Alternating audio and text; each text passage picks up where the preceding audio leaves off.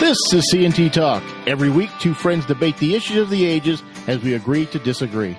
It's never politically correct, but it's always entertaining. Join us tonight so you can sound knowledgeable at work tomorrow. We're smacking you upside the head with a hammer of truth. Welcome to the show. Hello. We are back together. I know it was supposed to be Saturday night, but there were scheduling conflicts and it didn't happen. So you got a little bit of me, but now you're going to get both of us. Well, probably more Tony tonight. So I don't know. We'll just have to see. Maybe I won't say anything. If you don't say anything, then I'm going to have to say it for you because I have much to say and not most of it good. So it's funny because I'm in the mood to have a few rants as well. There's just, it's like a fire hose right now. All of the insanity that's just pouring forth from our current administration. So where do you want to start? Do you want to start with south of the border? Do you want to start with the one piece of legislation which does nothing in its claim to do other than line the pockets of greedy? Or the other piece of legislation that might be the most overreaching, the devil's brew, unconstitutional HR 1 since maybe the Alien Sedition Acts. I like to quote Senator Mike Lee. I don't agree with a single word in this, including ifs, ands, buts, or commas, and it comes from the devil. And I read something today. So let's start with that. Let's start with HR 1. If you're not familiar with HR 1, you're going to get very familiar. You're going to get it good and hard, and you're going to like it. And don't care that you don't like it because somebody said today, 2016 may have been the last legitimate election in this country. You agree with that statement? If HR 1 passes, I think so. Absolutely. Okay. I'm not even sure whether, 2016. HR 1 is, again, most people are never going to learn about this because it's not reported. In fact, our friend, who I have a few things to say about him, he has summarized this because this is what fascinates me. So you have people, and it's not just including him, who on the one hand will put under the microscope any statement by pick your conservative, certainly Donald Trump, right? And they'll write thousands of words parsing everything and pointing out that this is an error and this isn't quite accurate. Now, look, I have no objection to that, okay?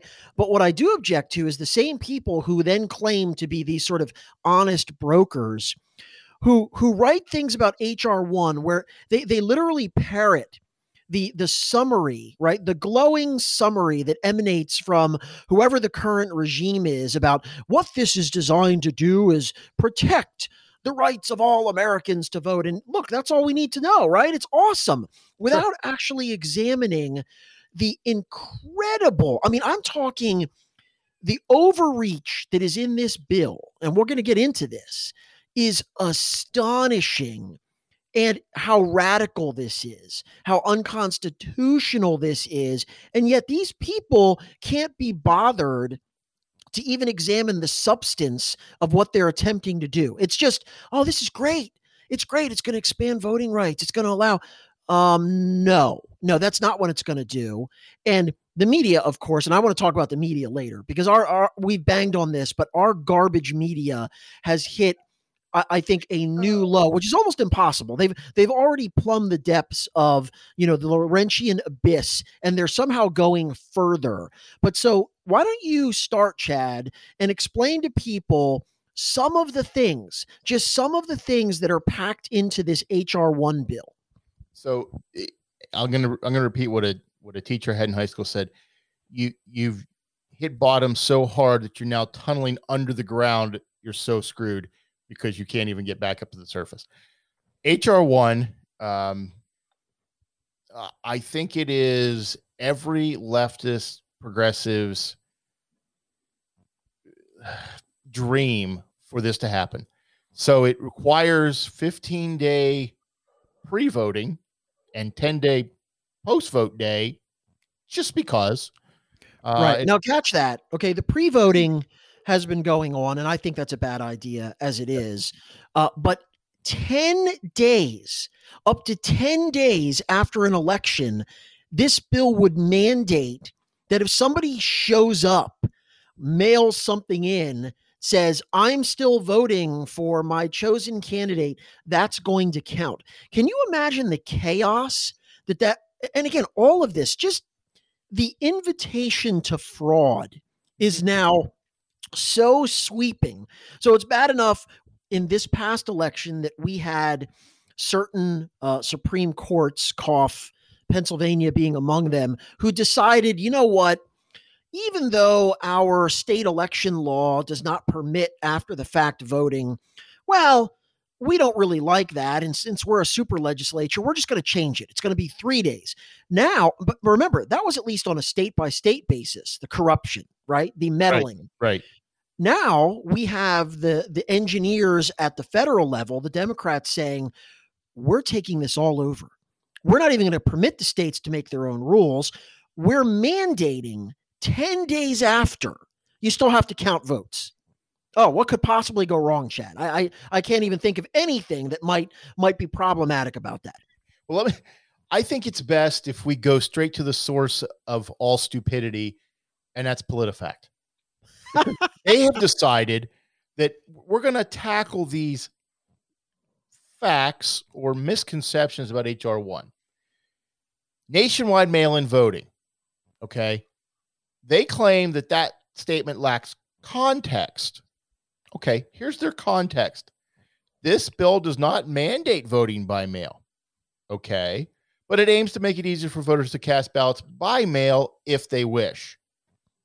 I see very little distinction there, because if you can vote by mail, it doesn't require it, but it doesn't keep you from doing it. Well, and again, it expands it. And we've already talked about the fact that the mail-in voting that occurred in this past election, no safeguards, open invitation to fraud for a whole variety of reasons. But what's packaged into this bill is not just further encouraging and increasing mail-in voting, but written in the law, and I'm not making this up, the states are forbidden from undertaking any effort to actually determine whether these mail-in ballots are legitimate. Well, what could you possibly mean, Tony? What are you talking about? First of all, in this bill, the states are precluded, banned from purging their voter rolls. Now, you heard that correctly. Well, that's another one.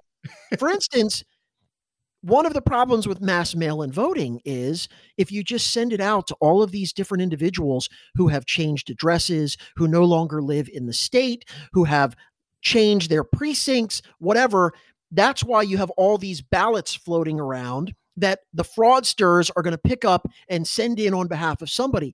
This statute purports to federalize a prohibition that state, you can't clean up those voter rolls. You can't look into whether or not that person is dead, whether that person has moved to Guam, whether that person no longer lives in your state. None of that will be permitted. Now, Chad, here's a rhetorical question.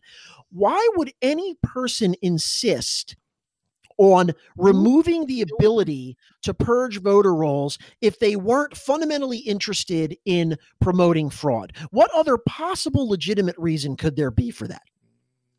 Fraud. Correct.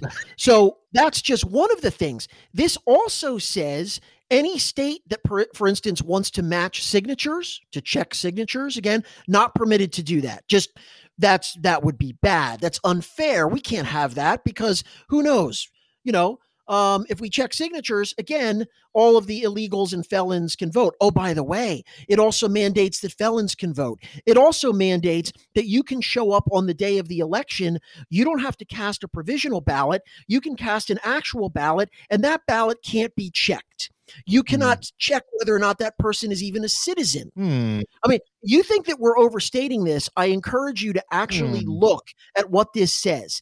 It is unbelievable. Well, let's go back to PolitiFact. You skipped ahead on me. Prohibits attempts to clean up voter rolls. I believe they were claiming in Georgia that because Stacey Abrams lost in 2018 as a governor, it's because they purged the voter rolls of people who hadn't voted in 20 years. That was their criteria. You haven't voted in 20 years, you're probably either not here or you're dead. Oh, and by the way, most of the purging in Georgia was done by Democrat-controlled precincts. Well, we so that. it wasn't Nathan Bedford Forrest's heirs riding around purging the voter rolls. But no, that's just simply not going to be permitted anymore. Why would we want that? It says it legalizes limitless ballot harvesting. Now here, this is good criteria. This is good context from PolitiFact. This is misleading. Ballot harvesting isn't an official legal term. That's the first part. It's not an official legal term, so it can't be true because it's not an official legal term. Certain states have limits on how many votes somebody can bring in to bring. So if you've got an elderly community, nursing home, and you have somebody designated to collect their absentee ballots and take them in, certain states limit how many can be turned in by any one individual. This portion of this bill would take away that limit, so you would have no limits on how many you could return. Isn't that exactly ballot harvesting? Because again, you just talked about, we can't verify that your signature. We don't know who filled out this vote, and some rando just drops off 100 of them. Really? Yeah. You're supposed to believe that you knew all 100 of these people, and they're all really votes, because we can't check the voter registrations. We can't check the signatures. We can't check ID for you or anybody else, and you can just drop off 100 votes. Oh, that seems not problematic at all. No. Here's another one. Speaking of, again, try to think of a reason why this would be promoted if you weren't interested in fraud. It compels every state to ban voter ID laws. Yes. Okay. So now, once again, we can have a policy debate. I always have said I find this to be one of the more absurd things that the left claims, that somehow obtaining a picture, a photograph of yourself is a Herculean task. It just can't be accomplished. And we've also noted that directing that to African Americans in general seems to be, I don't know, Chad, what's the word? Oh, yes, racist, in the assumption that that group of individuals is just incapable. They lack, as Al Campanis might say, the necessities, right? This isn't coming from me. This is coming from the people that purport to speak on behalf of the African American community, who, by the way, in repeated polling on this, favor voter ID. But you see, they just don't understand how infantile and incapable they are of actually functioning in society. So here's the deal. The left has always said we don't like it. It's Jim Crow, right? I think that's absurd. But what this bill does, it removes the debate from the democratic process and says no state is permitted to make its own election law to preserve ballot integrity, to ensure security. You're not allowed to do this anymore. Voter ID, gone. If you're a state government that wants this, you can't have it. Yeah. It's amazing. Well, you need ID to get on a plane, cash a check, rent a car, go into a government building. What was I going to say? Almost anything in life now require you go to the doctor. You need to show ID. But to vote, a fundamental right, you don't need ID. Pshaw. What do we need that? Nationwide same-day registration.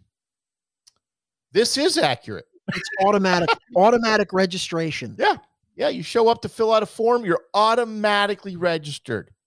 Just show up. Even if you're not trying to register to vote. Yeah. You're automatically registered. Oh, and by the way, even if you're 16 years old, you're registered to vote. Even if because again, this can happen with a multiplicity of government forms. Even if you're not even a citizen, you're registered to vote. And by the way, you're not allowed to check whether these people are citizens or not. That's fantastic. Murderers and rapists can vote. Now, this is one of those nuanced things. This is an exaggeration, according to PolitiFact. The bill doesn't expressly mention murderers or rapists, but it does state that citizens convicted of a crime shall be allowed to vote unless they're in prison currently serving time. Right. So if you are out for some reason, for any reason, you get to vote because you're not explicitly overriding numerous, I think the vast majority of state laws that say if you're a felon, you don't get to vote.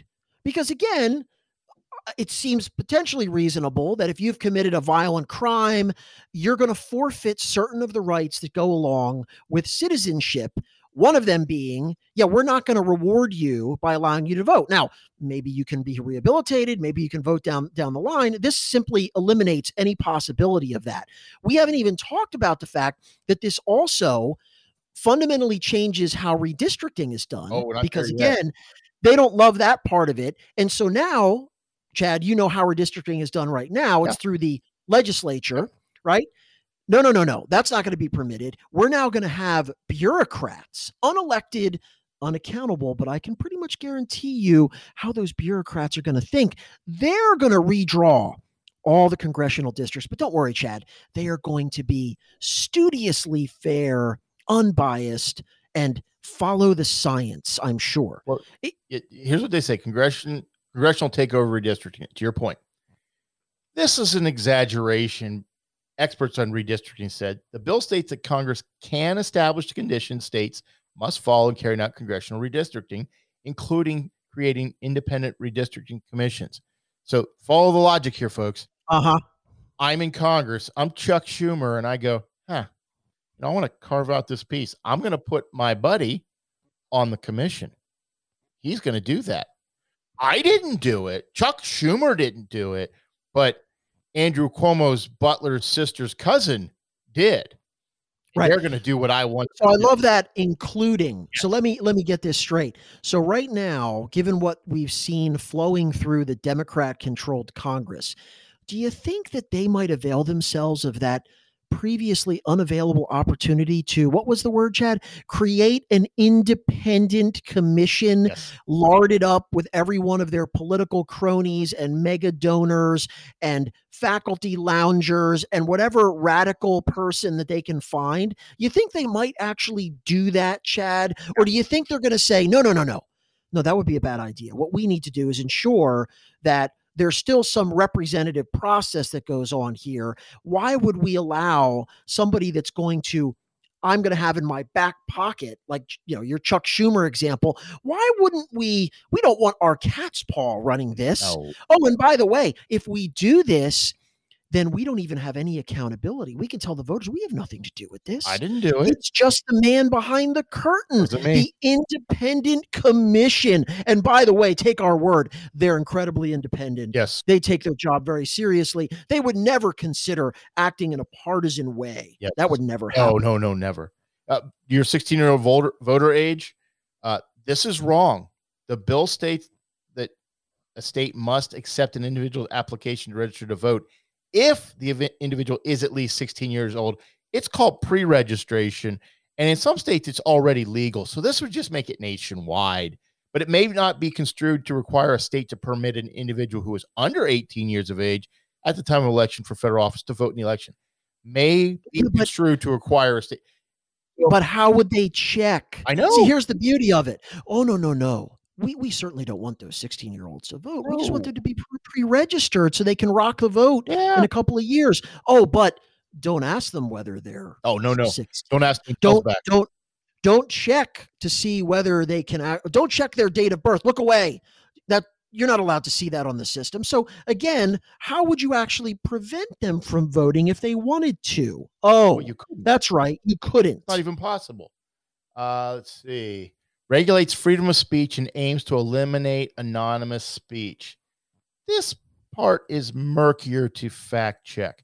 That's code for it's true, but we don't really want to say that because that might give you impression that they're really trying. The bill aims to limit dark money in politics. Really? Yes. You only have to disclose a donation over $10,000 to politically active nonprofits. Politically active nonprofits. It also calls for online ads to be transparent and include disclaimers. Yes, the fine print that nobody actually reads and is flashed on the screen for 5 seconds before the ad changes. Or you might call them bathroom breaks. That's when you're seeing these disclaimers. Yeah. DC statehood.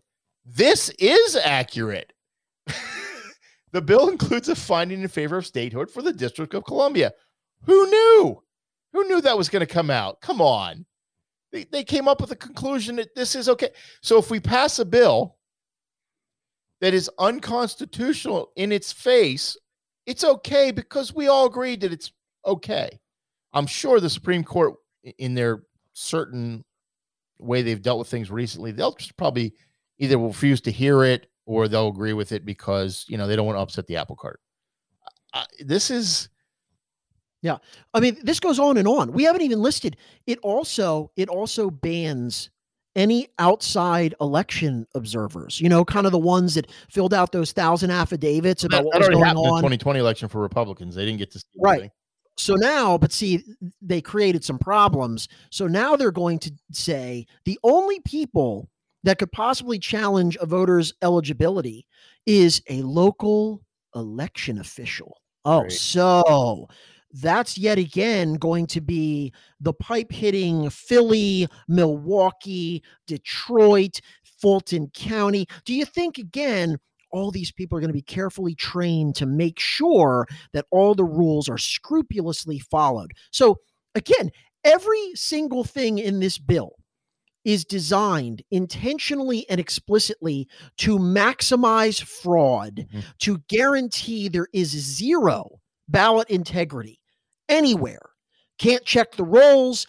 There's even a provision in here that says states cannot check with other states about voter ineligibility within 6 months of an election. So basically, in the run-up to the presidential election, when state officials are attempting to do their job and cross-reference voter roll, not permitted. Nope. Not permitted Can't to ask. Don't check to see whether they're illegal. It also invalidates state laws that, for instance, which are in Pennsylvania, this is true, you have to vote in your district or precinct, right? This is another way to ensure not allowed to do that either. No. You can go wherever you want, can't be excluded. This is a travesty, but it's also exactly what you should have expected from the most moderate administration in history. We said this, we talked about this. Yeah. They are in power. They are not going to allow another Donald Trump to wreck their social engineering dreams. Nope. And so here's the thing. You're going to hear from people like Dr. Fia who want to spoon feed you this pabulum about how could anyone be upset about this? Again, I'm reading directly from the website for the federal government. It says it's all good. Right. Or the Washington Post. The New York Times says this is just an attempt to expand voting rights. Only a troglodyte could oppose that, Chad. This is, again, the most far-reaching and brazen attempt to essentially overturn 200 years of how elections have been run in this country. And what it really is the Democrats have decided we're going to control elections from now on. We're going to prevent any safeguards. Here's the other question that I would ask any of these people. There is not another country in the world other than a full-blown banana republic that actually would have any of these provisions. The lack of ballot security that is guaranteed by this, you would be laughed out of any country in Europe, right? That we're always supposed to be modeling. Yes, no other country would imagine doing something like this. No other developed country that actually purports to have free and fair elections. But we're going to do it in the good old US of A because the Democratic Party doesn't want to lose any more elections. That would be too sad, too bad. I'm reminded of a quote from Churchill when I hear all this stuff get jammed down on us, and it's about fanatics. And he says, a fanatic is one who can't change his mind and won't change the subject. And I say that because our betters, self-described betters, believe that they know what's best for us and everything they're doing is for our benefit. But they never stop to think, is there another opinion? Is there another rational reason why this shouldn't go through? It's always pedal to the metal. Let's go full bore towards this other catastrophe and just keep pushing towards it. And they never, ever think of the other 74 million people. You're just wrong because we're right. Oh, well, see, that's the thing. They are thinking of the other 74 million people. And what they're thinking is it's time for you to shut up, serfs, and do what we tell you. Yeah. They're not going to brook any opposition to their program anymore because you've gummed up the works enough. You wreckers have impeded our progress. And so this will guarantee that you're not going to be able to do anything about it. I mean, we could go on and on.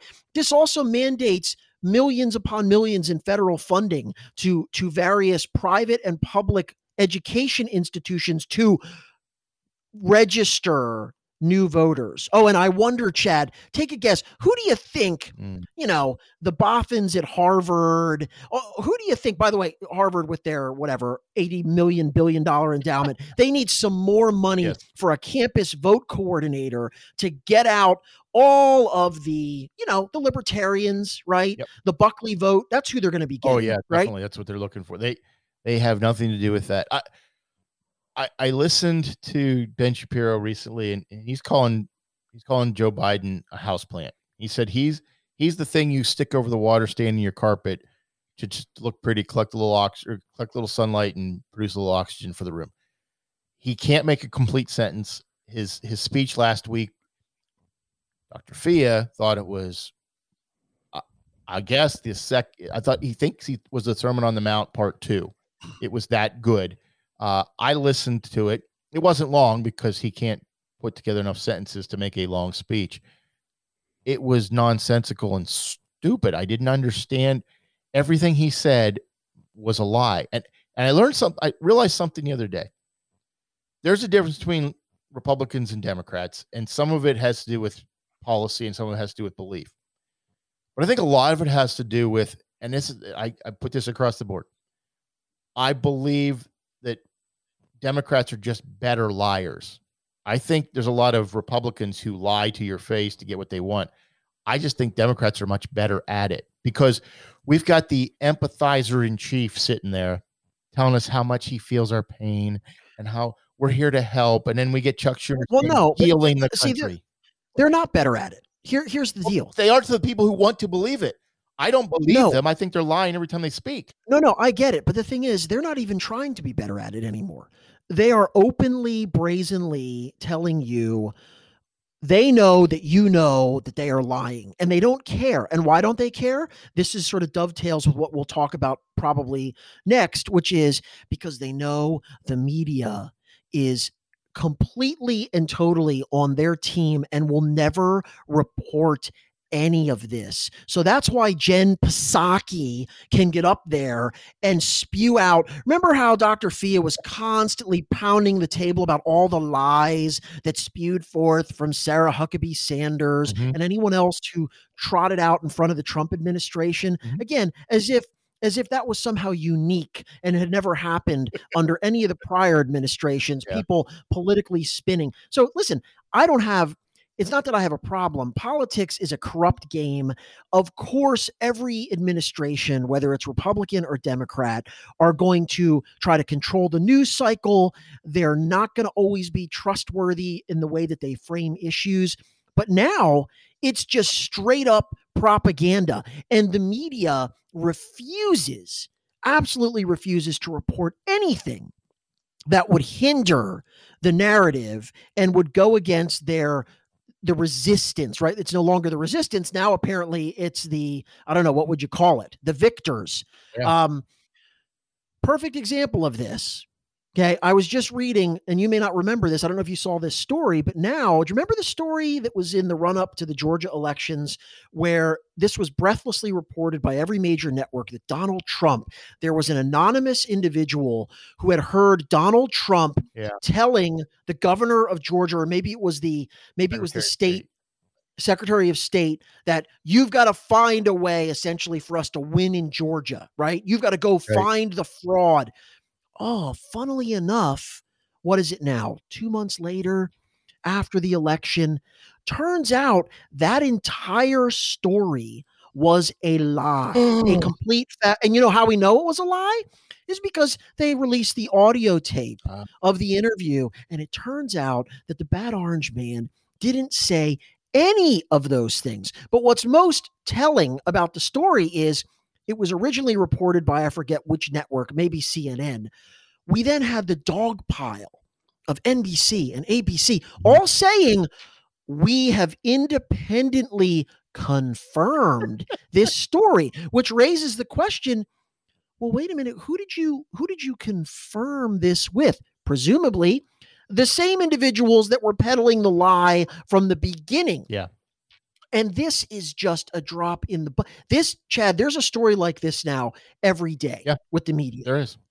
We went through, remember, and this is also something that's just no longer mentioned, other than by brave people like Matt Taibbi. I don't know how you pronounce his last name. He's actually a lefty who hates Trump, but he's been on this unfailingly. Russia, the Russia collusion fable. Remember that, Chad? Yeah. Remember that there was not a single true fact about anything related to that story. And that saturated our media for 3 years. Mm-hmm. Has there been a reckoning, Chad? No. Has anyone been fired? Nope. Remember all the nooses tightening? Fired, but not because of that. Walls closing in, right? Yeah. This is the latest bombshell. Michael Cohen was in Prague. Carter Page is a Russian asset. Donald Trump is watching a P tape. Every shred of that story, every nanoparticle was false. Has anyone mentioned this? Has our good friend Dr. Fia, Mr. Truth to Power, has he written a single syllable about that disgrace? No, it's just gone. We're just not supposed to remember that anymore. Oh, well. So let's get, before we get into the I Don't Care About People Act, Dr. Fia changed his website. He's now apparently going to be a magazine publisher, I guess. He's going to put out more propaganda for whatever he's trying to spew. It's called Current, but without an E. It looks like Waves. It's very modern. But this is the part that bothers me. So I shared a sanctuary with this man. You still do. Apparently you're going to share it outside after Easter. But this is their tagline for this new magazine. Commentary. Okay. Reflection. Okay. Judgment. Wait, I missed that last one. What was the middle one? Reflection. Commentary, reflection. And the third one is judgment. Does that make any sense to you? Well, I don't know what it means when they say judgment, other than they're I'm sure it's critiquing of one side over the other. That would be my guess. Well, which is fine. That's what we do. I don't have an objection to that. I have an objection because he keeps talking about taking the high road and being the great guy and being the evangelical, blah, blah, blah. This is a commentary show. So commentary I can get behind, reflection, possibly judgment. I don't know that I'm passing judgment on anybody. Are you passing judgment here? I don't think you are. Well, I try. Look, here's the thing. I'm not going to get too worked up about that. I mean, I have very, very strong opinions about things. I'm not shy about expressing them. There's people that are going to disagree with me. I try not to, probably fail in certain respects, but I try not to pass judgment on individuals. Certainly not individuals that would, let's say, be within my congregation or whatever. Look, national public figures is a little bit different. Okay. So I think it's fair to say that I'm more than happy to critique somebody like Nancy Pelosi or whatever. They're first of all, there are elected representatives. I think they should be open to judgment, sure, whether or not they're being honest, forthright, etc. And I have no problem with someone else doing that and doing it in a way that completely disagrees with me. Again, my biggest opposition or problem with and it's not just Dr. Fia, that somebody in his position who is a progressive evangelical, the thing that I will not tolerate and I find incredibly disturbing is his willingness to draw political litmus tests and say who is and who is not a good Christian based on their political affiliations. And that is what he has done throughout the Trump administration. Mm-hmm. I think it's wrong. I think it's something that he would recoil against if it was done to people of his political persuasion, by people saying, you support the Democratic Party, you're wicked, your witness is suffering. Okay, I don't make those kind of arguments. I like to address issues on the substance. Yeah. And I have no problem with reasoned disagreement about these things. So, for instance, one of the things he wrote the other day was related to the passage of yet another monstrosity, the 1.9 trillion with a T, not million, not billion, trillion. Yes. So-called COVID relief package. Yes. And what he said about that was, quote, "This is the Democrats doing God's work." Yeah. Now, I'm all for doing God's work. I'm not sure how anybody who could actually inspect the pork and the political payoffs and all manner of things that have nothing to do whatsoever with COVID relief, how you could categorize that monstrosity as doing God's work. Now, if you think, for instance, that environmental legislation to ban fracking is doing God's work because we're supposed to steward the environment, and the only way to do that is to ban demon oil, fair enough. But how you could, again, only take a surface look. For instance, this is apparently the analysis. Well, look, it says it's a COVID relief bill. That must be what the 1.9 trillion is all being spent on.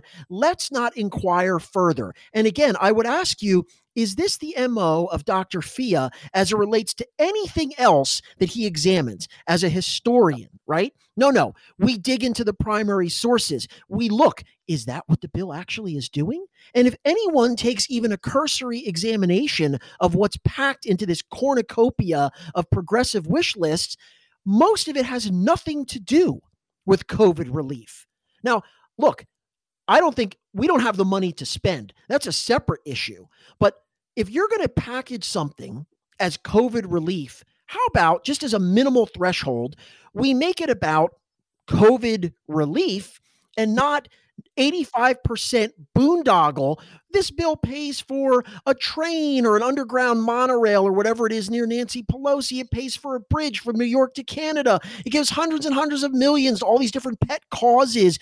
Again, that's doing God's work, misrepresenting what it is that you're actually spending taxpayer money on, lying about the fact that you're bailing out multiple blue precincts who have gotten themselves for years into massive unfunded liabilities because they've, of course, overspent.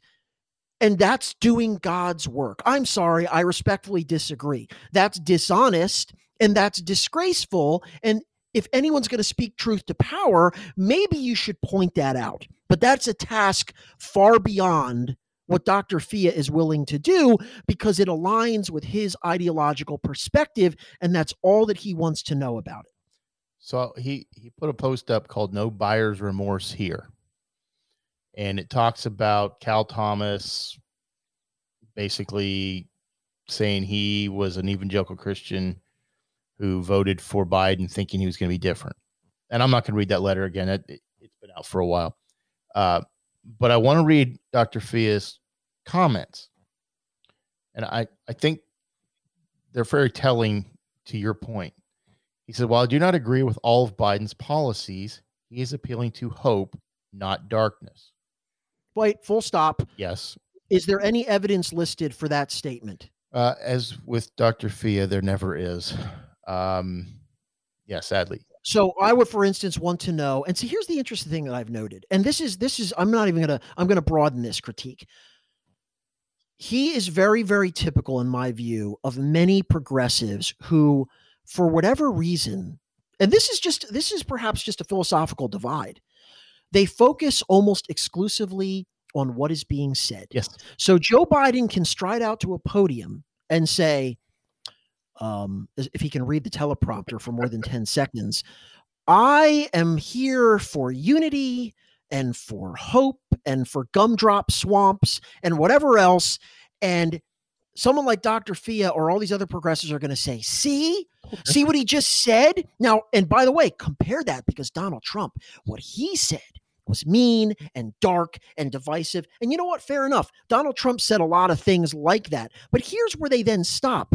What I would then want to ask is, well, do the policies, the decisions that are being currently made by the Biden administration match up with the rhetoric of hope and frothy chocolate rivers and rainbowy unicorns? And what you would see if you intend to actually examine it is, oh my, no, they actually don't. In fact, all the talk about moderation, all the talk about this is the most radically left-wing administration we have ever had. That's not an exaggeration.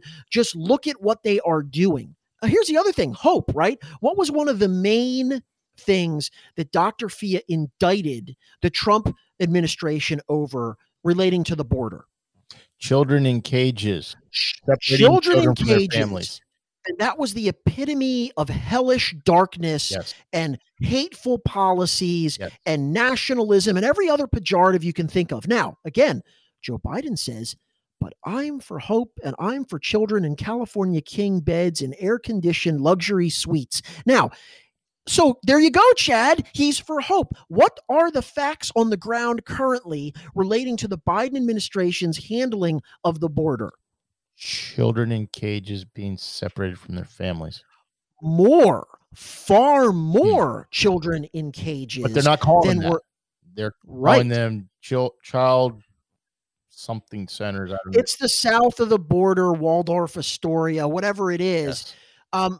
So what I would consider to be someone who is intellectually honest would be able to go beyond the lying, sugary cant that is emanating forth from the politician and say, is that actually true?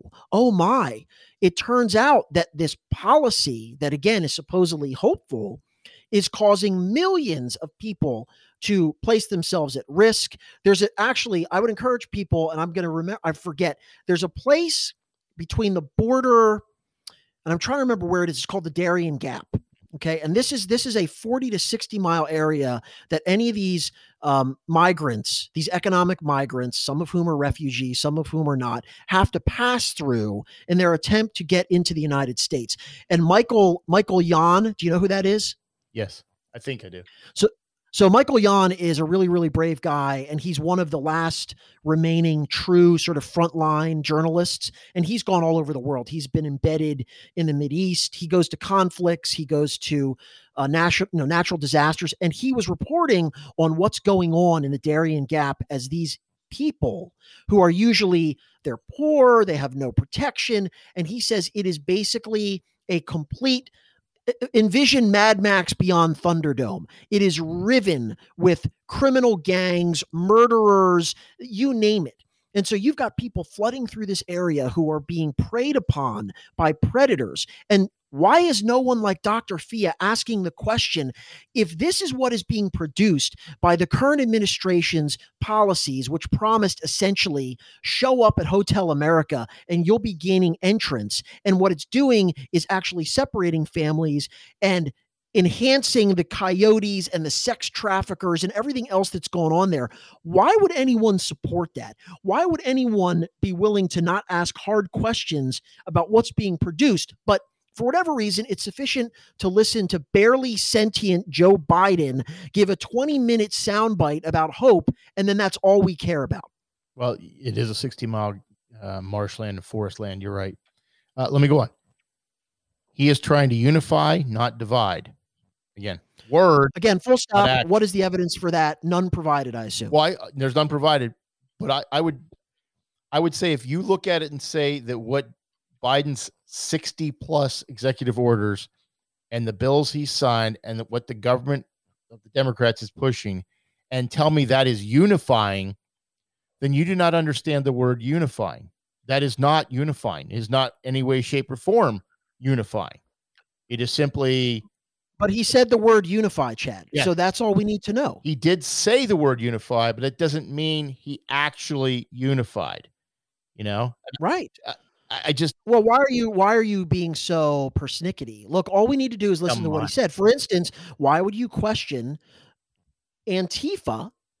They say they're anti-fascism, Chad. Right. That's all we need to know about them. Oh, you mean that's them in the street burning, looting, smashing, assaulting? Well, that can't be possible because they call themselves anti-fascist. That's what they said, Chad. That's all we need to know.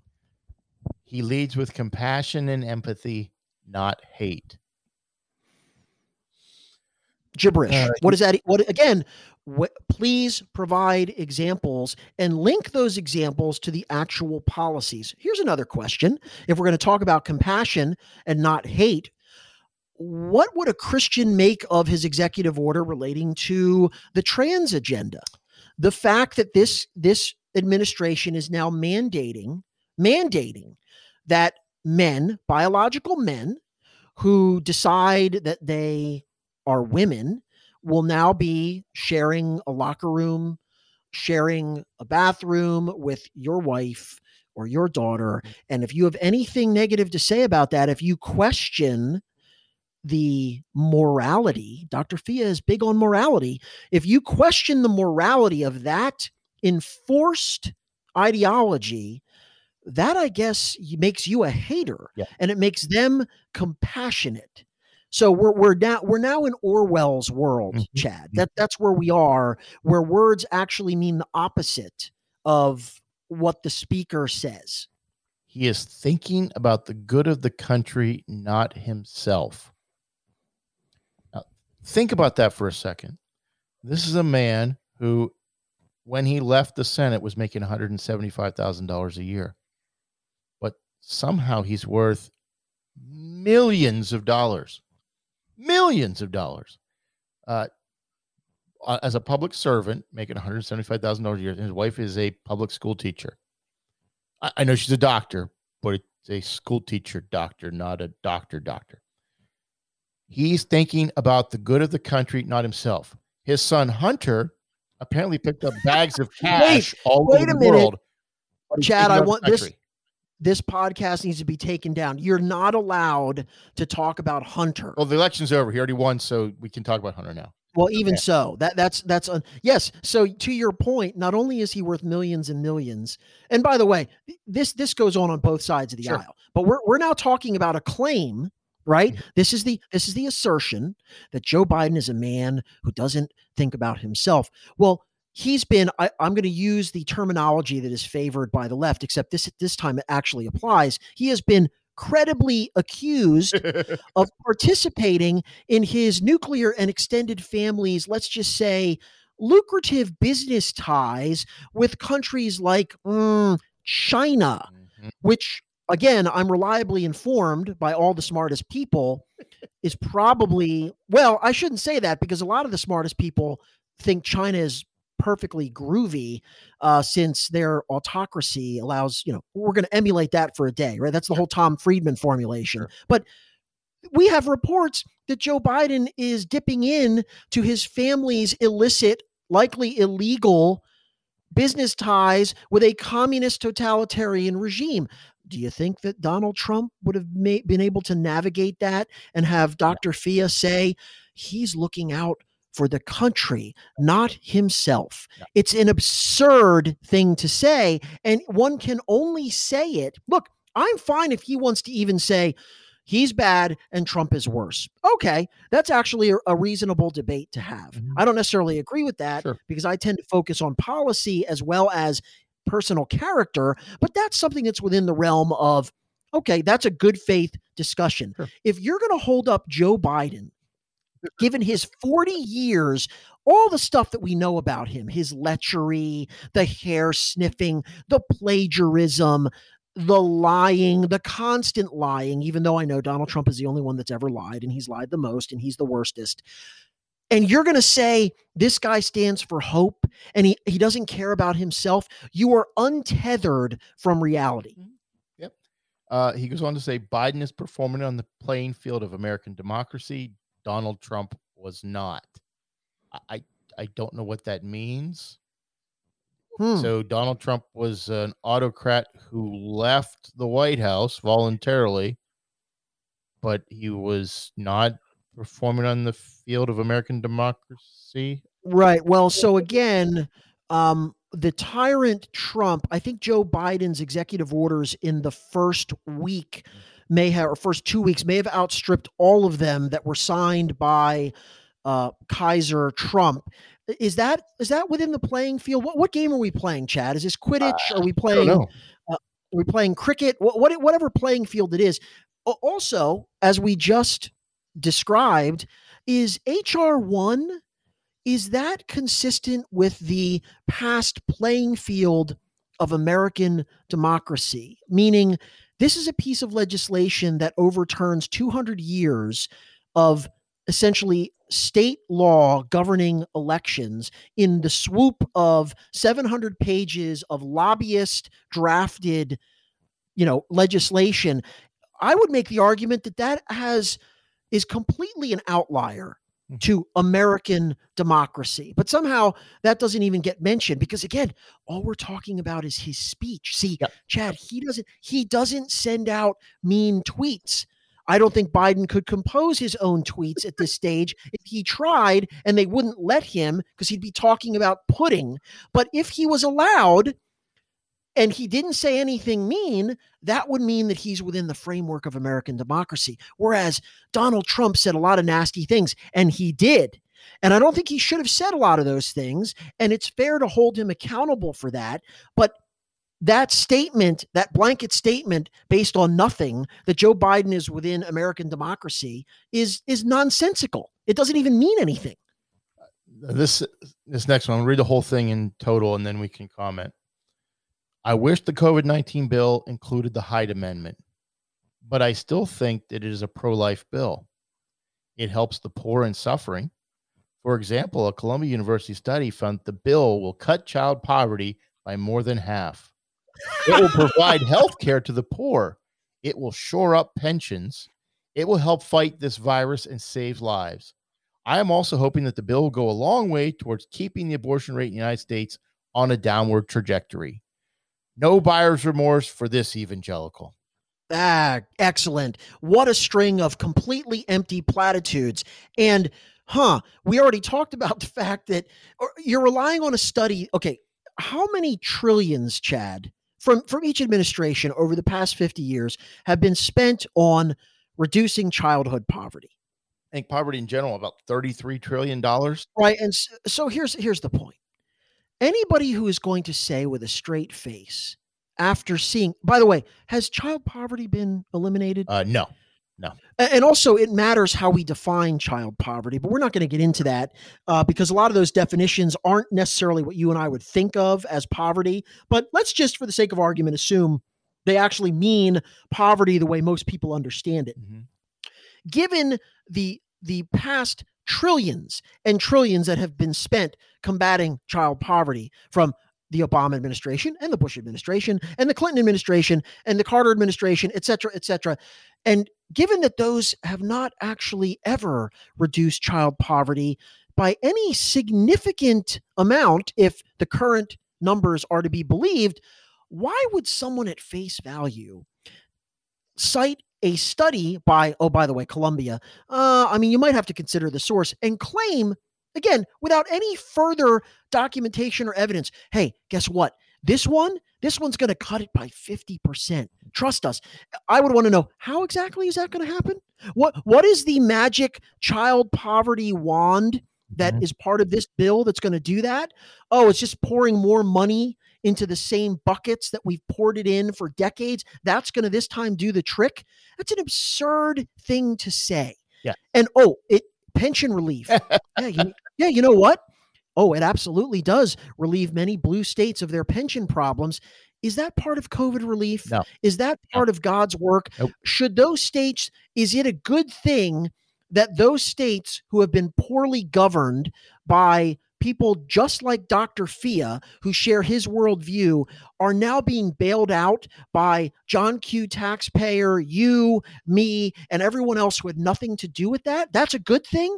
That's the moral thing to do, to redistribute your income and my income to the people that have made horrific decisions decade after decade, impoverished themselves. And now, guess what? We get to, by coercion, bail them out. This is somehow a good thing. In what moral universe is that something that I should be applauding? I read that paragraph and I think either you're being intellectually dishonest or you're a fool. You are an outright fool. You have no concept of what you're speaking, and everything you say after that sentence should be disregarded because you have no idea what you're talking about. This is not a pro-life bill. I'm sorry. There's nothing pro-life about this bill. It increases funding to Planned Parenthood. How is that pro-life? I missed how that works. Help the suffering and the poor. Yeah, in words only. It doesn't actually help anything. As you said, it's not going to reduce childhood poverty. It's not going to reduce poverty at all. It's not going to shore up pensions that shouldn't have been shored up in the first place because they're just going to now mismanage it further. They're going to promise more things to these teachers. Yes, we're incentivizing further mismanagement and profligacy. That's a good public policy. It will help fight this virus and save lives. Not really, because that's already being done. Well, again, what is the evidence of that? None. Give me one fact, one concrete. This is a historian, right? This is a guy that loves facts. What is the factual basis for that claim? What in this bill is going to eliminate COVID? The vaccines are already being rolled out. Yep. What? Tell me. Nothing. No. Did you? And we didn't talk about this, but Biden was supposed to have 100. I think, did we talk about it last time? Maybe. Biden was supposed to have 100 federal vaccination centers by the end of February. That was his promise. It is right after he got inaugurated. Right. He got 7. Well, 7. It was aspirational, Chad, and he's a man of hope. So he's just. Yeah, I'm glad. And you know what? I'm sure that there's some reason that Donald Trump has prevented that. Well, so he's blaming Donald Trump. It's all Donald Trump's fault. And here's what you heard from Obama in basically from 2009 through 2016, late 16. It was all George Bush's fault. Every problem he encountered that he overcame was George Bush's fault. At no point was he ever responsible for anything. You're going to hear the same thing for the next 4 years, how everything had to be undone. We had to fix all of what Donald Trump did. And you're going to have the mouthpiece in John Fia telling you how wonderful Dr. Biden, Joe Biden is to do all these wonderful, amazing things. If you think back, 2008. Well, here, let me just make clear, because I think we both agree with this. He is entitled, sure, to believe what he wants, and we have stark differences of opinion on political issues, on ideological issues, and on theological issues. So, but he is perfectly entitled to have his worldview. There are many people that share it, and that's fine. You and I, it's absolutely fine, and we can have, a vehement but respectful, meaning we're not going to engage in ad hominem attacks, disagreement. But here's again, the thing is that he is posturing this, and this is where I simply draw the line and people that disagree with me, I'm entitled to question their Christian faith. Yeah. And I'm entitled to claim that their witness is suffering. And I'm entitled to claim that they're a bunch of anti-intellectual rubes and zombies and bigots because they supported a guy that I despise. And now they won't get behind a guy that I have a slobbering love affair with based on really no facts whatsoever, no examination of his policies, and even the way that he phrases things. So he says, I really wish that, Biden would revisit the Hyde Amendment. Is that how he talked? Is that how he talked about Donald Trump? Nope. No. All of the outrage, it's gone. All of the speaking truth to power, it's gone.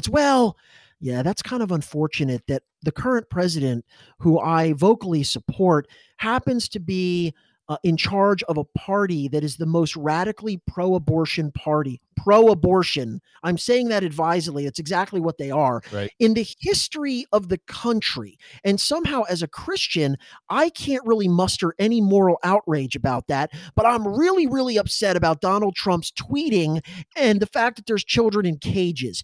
The lack of intensity and passion behind any of the moral issues relating to the Biden administration is very, very telling to me. Well, it should be telling, and I think that's the point I'm making.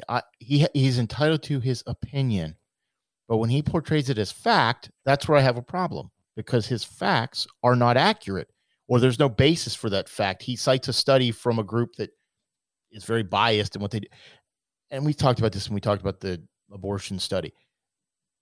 You can have an opinion about that, but studies are just that. They're opinions. They're not really as rigorous as you think. They're certainly not retrospective. Well, at a minimum, examine the study. Yeah, look at the source and look at all what you talk. What are the questions? What were they looking at? All that aside, his posts, and I've seen other people do the same thing. The Never Trumpers, the evangelicals for Biden. It all feels like a propaganda campaign to convince people that what you're seeing is good and what you saw before was evil. And I don't think anybody is, well, outside of certain, Hitler, Mao, Stalin, is truly evil in the sense that you really want to describe it. And nobody is truly good in that same vein. But I just keep hearing how, to your point, there doesn't seem to be any intellectual curiosity over anything Joe Biden is putting out, or Kamala Harris, or the Chuck Schumer. Have you checked the Washington Post presidential lie tracker lately, Chad? No, it doesn't. Don't talk about it. Oh, wait, that doesn't exist anymore. That's only for the bad presidents. Well, and that's the point. If you're gonna throw in the Washington Post and New York Times, just be honest about it. I am a Democrat organ of propaganda, and there's plenty of GOP organs of propaganda. Absolutely, don't get me wrong. Absolutely. But don't couch it behind evangelical. That what he's presenting has nothing to do with the evangelical movement, has nothing to do with his Christian faith. I mean, in fairness, he considers himself a progressive evangelical, even though I think he then sometimes tries to walk that back and claims hilariously that he's not a progressive. Okay. Except that you align with every single policy platform other than abortion, and likely some reservations about the LGBT agenda, even though he almost never writes about that because it's just too awkward for him given the fellow travelers that he has cultivated. But nevertheless, it's not the issue. Again, is you're entitled to have a different theology. Okay. Sure. We've talked about this before, and it's not even about a different theology. It's a difference between an evaluation by someone like Wayne Grudem and someone like John Piper. And we've talked about this where these are two godly men, two very, very knowledgeable men. I mean, good grief, Wayne Grudem has written an entire treatise on systematic theology. John Piper is really kind of an icon in terms of his wisdom drawn from the Bible. And they have a fundamental disagreement. They've done it respectfully. So I don't even have a problem with someone taking different positions.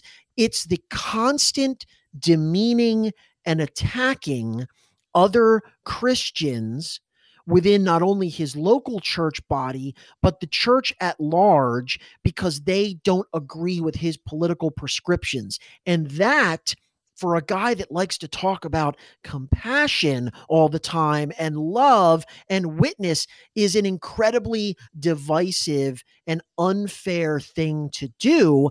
But I actually think that he's now in a mode where this is just how he rolls. And it's gotten him a lot of attention. It's kind of made him sort of a go-to guy in certain circles, by the way, that have no respect generally for anything about the Christian faith. And if I was him, I'd be questioning, is there something problematic about the fact that my opinions seem to dovetail perfectly with secular groups that are completely at odds with the Christian faith. That might cause me to have a few questions about, what exactly is going on here? So I want to be clear. This isn't about he's not entitled to think these things. He would say the exact same thing about us. And so would many of the other, they would say these guys are reactionaries. These guys are Trump water carriers. These guys have misconstrued the gospel, whatever. Okay. Whatever they're going to say is fine. Stop attacking other Christians in terms of their faith because they don't agree with you about Donald Trump. That's all I have to say. Just stop. That's fair. I think he is appealing to his audience and the environment in which he finds himself, which is a college campus. I think he is definitely he writes to be a provocateur for whatever his beliefs are, and he really it's like I feel like he's the heckler in a comedy routine. He's out there from the sidelines, just getting everybody. He loves it when people are on his side and they support him, as evidenced by the fact that he shut down comments about a year ago. He no longer takes any comments, so he doesn't really want feedback. He just wants accolades, and that's a problem for me because you're not really you're speaking into an echo chamber. And some people might say we're doing the same thing, but I actually go out and read these. And I talk to people. I would relish. Because again, we joke about the fact that my wife is always like, you never disagree. That's false advertising. Two friends who agree to disagree, but you never disagree. Except about the Steelers and, various restaurant issues that you have. But I would welcome, I welcome kind of pushback on all of these things. And I think one of the things that has actually become incumbent for people who are, let's just say, conservative politically is, for me, I actually read more about the positions of the opposition than I do about kind of, just the Kool-Aid, right? I'm not interested in receiving Kool-Aid. I don't watch Fox News. Most of what I read, because I'm interested in seeing, are the people that are running the New York Times or the Washington Post, are they going to actually factually report things fairly? No. And the answer is always no, not close. It's disinformation. It's propaganda. So I'm entirely conversant with all. If we want to, maybe we'll do this one time. We'll have a Twilight Zone program where we will present all of the best arguments, which I can probably make them better than most of the people who are out there extolling the virtues of the progressive agenda. Yeah. See, but here's the thing. What I've noticed is there are very few people, when you flip that around, who are on that side of it, who can actually frame legitimate conservative viewpoints about any of these issues. It's always a caricature. It's because they're mouth-breathing racists. It's because they're evangelical, they're court evangelicals. Yeah. It's because they're working from a playbook. There can't possibly be a principled objection to any of this, right? That's all very simplistic and intentionally reductionist in a way that is just meant to dismiss and not engage. So I would love it. Like, for instance, I'll throw this out as a challenge. If anyone wants to describe a reason why most of the things that we have listed about HR 1 are actually justifiable and will do all of the lovely generalizations that have been promised that actually don't undermine ballot security, let's hear it. Let's hear your best case other than, well, this is what it says on the White House website, so it must be groovy. So tell me why it's okay to prevent checking for any level of ballot integrity. Why is that good? I let's put this out there. 717-739-5432. 717-739-5432. I will say this. I think in a vacuum, HR 1, or there's a bill going through the Georgia congressional districts right now, similar to, or actually opposite of HR 1. I think if you look at those words in a vacuum and don't really dig into them, what they truly mean, I think you can see it as a positive. I think you can see the COVID relief bill as a positive if you just read the words, but you don't actually look at what they mean and what the implications are. As basically a Well, not even naive, wait a minute. right. Yes, the implications, but not even the implications. The actual explicit words that are written, not the title, right? Yes. Not the heading. What is it actually going to do? Well, I think when you look at those things, so if I read HR1 and I see it's going to allow people to vote, it's going to make it easier for people to vote by mail. If I'm naive and I see to go, well, that's good. More people are going to be able to vote. I don't look at the bad side of which they're going to fraudulently vote. See, here's the first question that they don't ask, because my question would be, is it automatically good that more people are going to vote by mail? I agree with that. And that question isn't even asked, right? That's completely glossed over, that of course this is good. Wait a minute. I'm going to need to be convinced that more people voting by mail is good. Well, and I think when we talk about that, it's because one side believes if more people vote, and the vast electorate is wholly uninformed about any issue whatsoever, except what they've seen on the news or in Twitter, that's what they think the issue is. So if it's framed correctly by our media overlords, you'll suddenly vote the way we want you to vote, and you'll always vote that way because you're never actually going to dig into it. Politics annoys people. They either get angry about it because they don't understand it, or they feel annoyed because it didn't go their way, or any number of reasons. They just don't want to talk about politics. It bothers them. So when somebody comes along and says, well, this is what I think. Well, okay, that sounds good. It sounds like a legitimate help for people. We're not keeping kids in cages on the southern border. We're helping them get into the country. We're helping them get reestablished in a safer place because they're just poor. You're just helping the poor of the world. What is the difference between your policy and the prior administration's policy? Well, we don't call them good. Cages. We're good and they're bad. Yeah. And I will further direct you to the head of, I don't know, some alphabet soup agency that will know the answer to that. So yeah, one other thing before we go, I wanted to very briefly touch on, and we can sort of maybe flesh this out next time. Did you see the story about the full court press by the Pentagon against enemy of the people, Tucker Carlson? Have you been following this? Yeah. Yes. And so I don't think we have enough time tonight to touch on it, but here's the sort of the preview is Tucker Carlson had the audacity to question some of the comments made by President Biden relating to, let's just say, the ongoing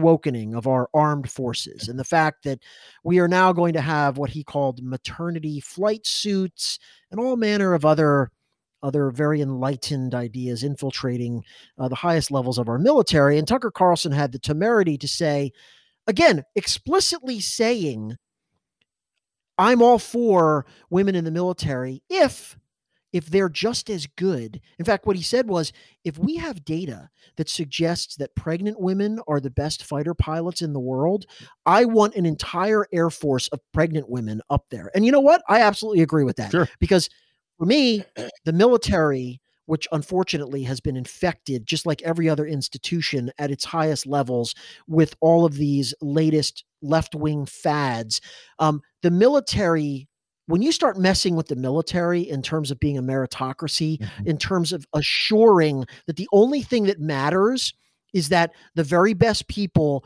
are in the positions that they need to be to carry out the military's function, which is to defend this country and wage war against our enemies. That's what the military does. It is not an organization where there should be social engineering. That doesn't belong. And yet, of course, that's not permitted. So here's what's very, very troubling.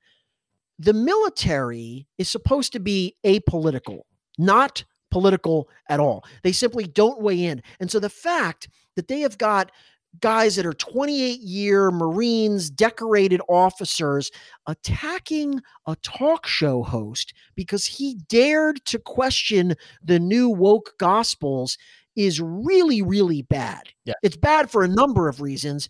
The main reason being, Why is the military even weighing in on this in its official capacity? Did they ever weigh in on any of the other slanders that were lodged at them by the left about being baby killers and imperialists and war for oil and all, right? Did you hear from anybody? Did you hear from a multi-star general during the war for oil stuff about, you know what? We're actually not taking anyone's oil. That's ridiculous. No, because the military doesn't do that. The military is above the political fray. They are there to defend the country. And the fact that we now have a military officer corps that was seated by Barack Obama, all of the holdouts, right? Mhm. The antediluvian guys who had no time for all of this social experimentation, they were driven out. And now you've got people that are primarily concerned with, well, how dare Tucker Carlson say anything bad about women? And he didn't actually say anything bad about women. What he was questioning is the military's commitment to its core mission instead of this nonsense. But that's apparently not allowed. Well, I haven't sat in, but I looked inside a cockpit of a fighter jet. You're not getting a pregnant woman in there. I'm sorry that there's not enough room. They'd have to redesign the planes to accommodate that, and that might take millions and billions of dollars to happen. But if you're right, if pregnant women make the best fighter pilots, by all means, put pregnant women in Absolutely. fighter jets. I question whether or not that's possible. Your wife has been pregnant. My wife was pregnant. They didn't seem on the top of their game while pregnant. So it seems unlikely that that's possible, but what do I know? Here's the thing. The same standards for everybody. Yes.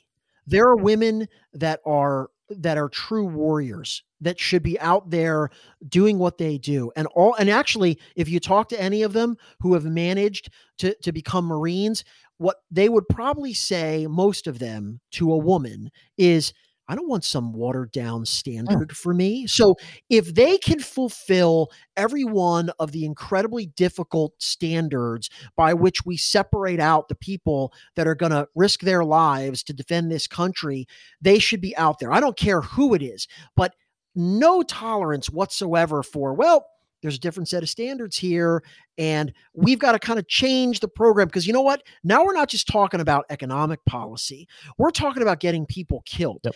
I have 2 boys. If they ever want to serve in the military, I would be proud for them to do that. But I need to be convinced that the policymakers are not going to sacrifice them on the altar of some politically correct ideology that increases their chances of being killed, because we're more interested in placating a bunch of left-wing ideologues than we are in ensuring that these men and women are properly trained and equipped to carry out their sacred mission, which is to risk their lives defending this country. And so I don't want to hear any of this nonsense permeating the military, which it is, about, well, what we really need to focus on is making sure we're more diverse. You know what? I couldn't give a rip about being more diverse. If you can cut it and you want to be in our armed services, more power to you. We will thank you for your service. It's an incredible sacrifice and an incredible honor. But this completely ridiculous bean counting by pigment and gender, if it's going to infect the military, we are done. We are absolutely done. Have you seen the show For All Mankind or heard about it? Yes. You've seen it or you've heard about it? I have not seen it. I have heard about it. So for our listeners, it's an Apple Plus show. They've got 2 seasons out now. I've started watching the first season. I haven't finished it. But it basically looks at what would have happened. How would our world have diverged from the world in which we are now if the Russians had beat us to the moon in 1969? And in the show, the Russians beat us by about a month. And we didn't go to the moon, Chad, right? It was on a sound stage in Area 50. If you assume that. But from a political standpoint, Nixon's still president at this time. He doesn't win a second term. There is no Watergate. But basically, he wants women in the military. He wants females, or not sorry, military. He wants female astronauts. And there was a program with the Mercury 7 that didn't go anywhere. They didn't actually get through. And I remember one of the lines from Deke Slayton, who was, if you look back on From the Earth to the Moon, the Ron Howard series, he's the guy who was an astronaut, had atrial fibrillation, and was grounded because of it, but he was in charge of astronaut selection for all the Apollo missions.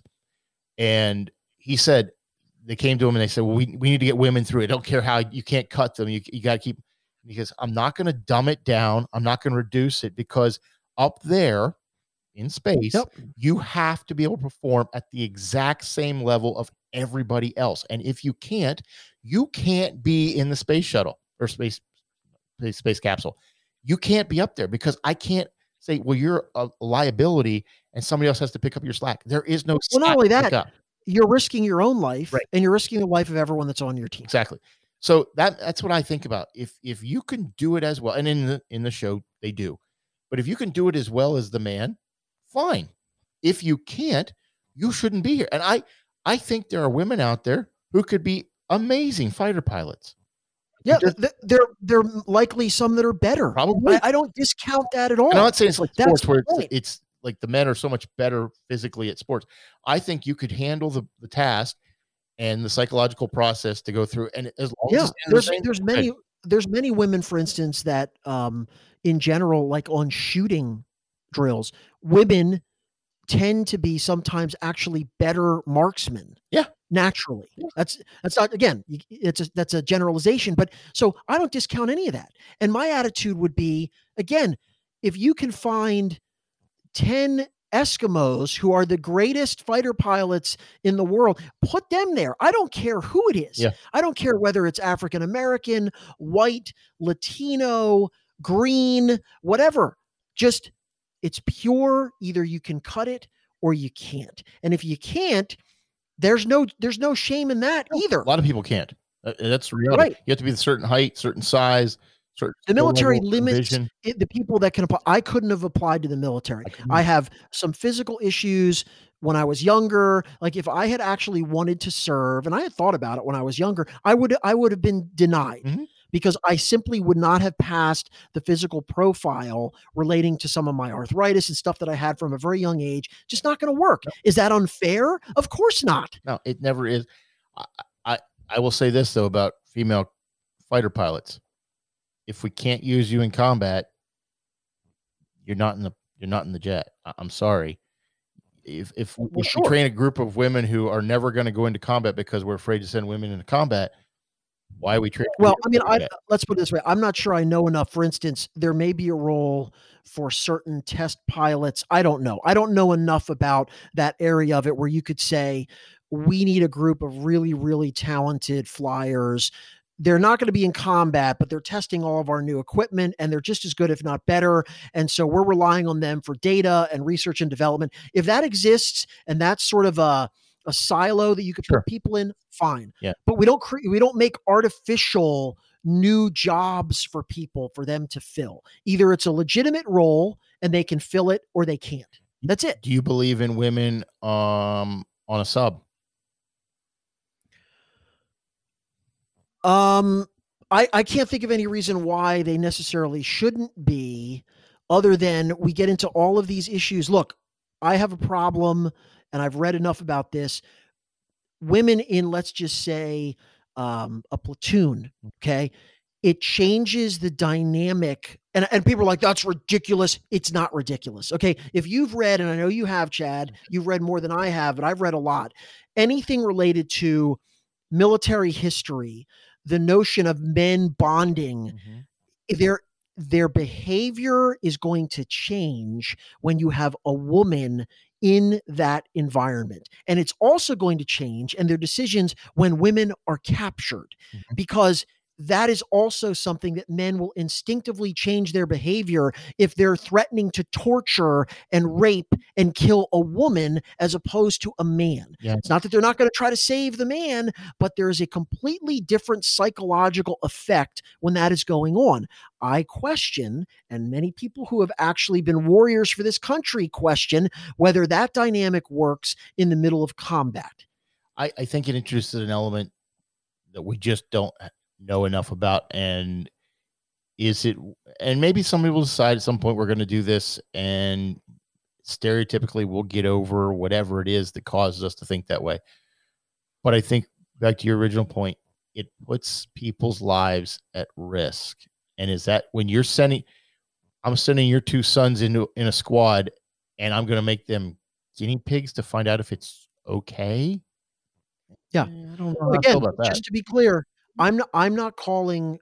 All I'm saying is I don't care who's in there. Sure. They simply need to be able to do the job. There cannot be artificially lowered standards ever. There cannot be pretend roles that we invented because people can't measure up to other standards. And if we're not absolutely convinced that you can do the job under fire for your own safety, for your own life, and for those around you, woman, man, anything else, you can't serve. It's that simple. Yeah. I think you're being But clear. that's not what's going on. No. That's not what's going on. I think you're being clear. Even if it's the standard is the standard. Whoever applies must meet that standard, man or woman. So if we had a culture of Amazon women who are all physically more powerful and more ferocious than the men, we would have an entirely female army, and I would have no problem with it whatsoever. Nope. Yeah. I think that's what I see in society is the standards seem to be changed. Like the kid in Baltimore who's failing. He's got a 0.13 grade point average, and he's in the middle of his class, and he has passed 3 classes in 4 years. He thought he was going to graduate, and he's going to go back to 9th grade, and he's still better than half of the class. That means they're less than 0.13 grade point average. That's insane. But we've lowered standards to accommodate bad outcomes, and we just keep lowering the standards to do that. And that shouldn't be happening. I think that's the moral of all this, whether it's the military, schools, public life. The standard. Why is he actually going back? Why isn't he just out of school? Well, he's 18, and yeah. Why would you be thrusting an 18-year-old back among freshmen in high school who has demonstrated clearly no interest? Now, look, he may be in a this is Baltimore, failing drug-ridden school. I get it. If first of all, he should have never reached his senior year. Correct. If he did, and he's got a 0.13 after 4 years, you're done. Yeah. You're not coming back to this school. No. That's it. You don't have a degree. You don't have a diploma. Yeah. Go seek life elsewhere. Good luck. Well, I think his mother's throwing a fit, and she's threatened to sue the district, which I wouldn't have a problem. I wouldn't have a problem with her suing the district, although you also can't tell me that any semi-involved parent believed that her son was actually kind of on his way to being an academic scholar, and it turns out he actually has a 0.13. Because if you've got a 0.13 after 4 years, she would have never seen him with a book in her life. Well, she's right. So he failed Spanish 1, and they promoted him to Spanish 2. So she thought he must have done okay. I'm like, right. But again, you know how we both know how parenting works, Chad, right? Yeah. No matter how busy you are, no matter how disconnected, you're going to eventually, even if only by osmosis, figure out, you know what? I have actually never seen Tommy studying ever. Yeah. And maybe I should follow up with the teacher just to see how he's doing, because they do give, hopefully, report cards. I don't know. Maybe the school doesn't even give report cards. I think they probably do. Hey, can I see your report card, Tommy? So I'm sure that school is a complete disaster zone. The mother is right to be upset that she had to have children that are in a school that's that horrific. But I'm also not willing to completely say, oh, well, she was just blindsided by this. Now, you kind of knew, and if you didn't know, then that's your fault as a parent. I'm sorry. You weren't paying attention. I think that's what it comes down to. This isn't like, I thought my son was getting A's and he's actually a C student. No. This is, I thought my son was ready to graduate and do well, and he's only passed like 1 class in 4 years. Yeah, it's insane. Nah. It's insane. I think we've gone really long tonight. You have anything else to add? No, but I think we were a little fired up tonight. Yeah, we were. Thank you for joining us. I'm Chad. I'm Tony. Good night.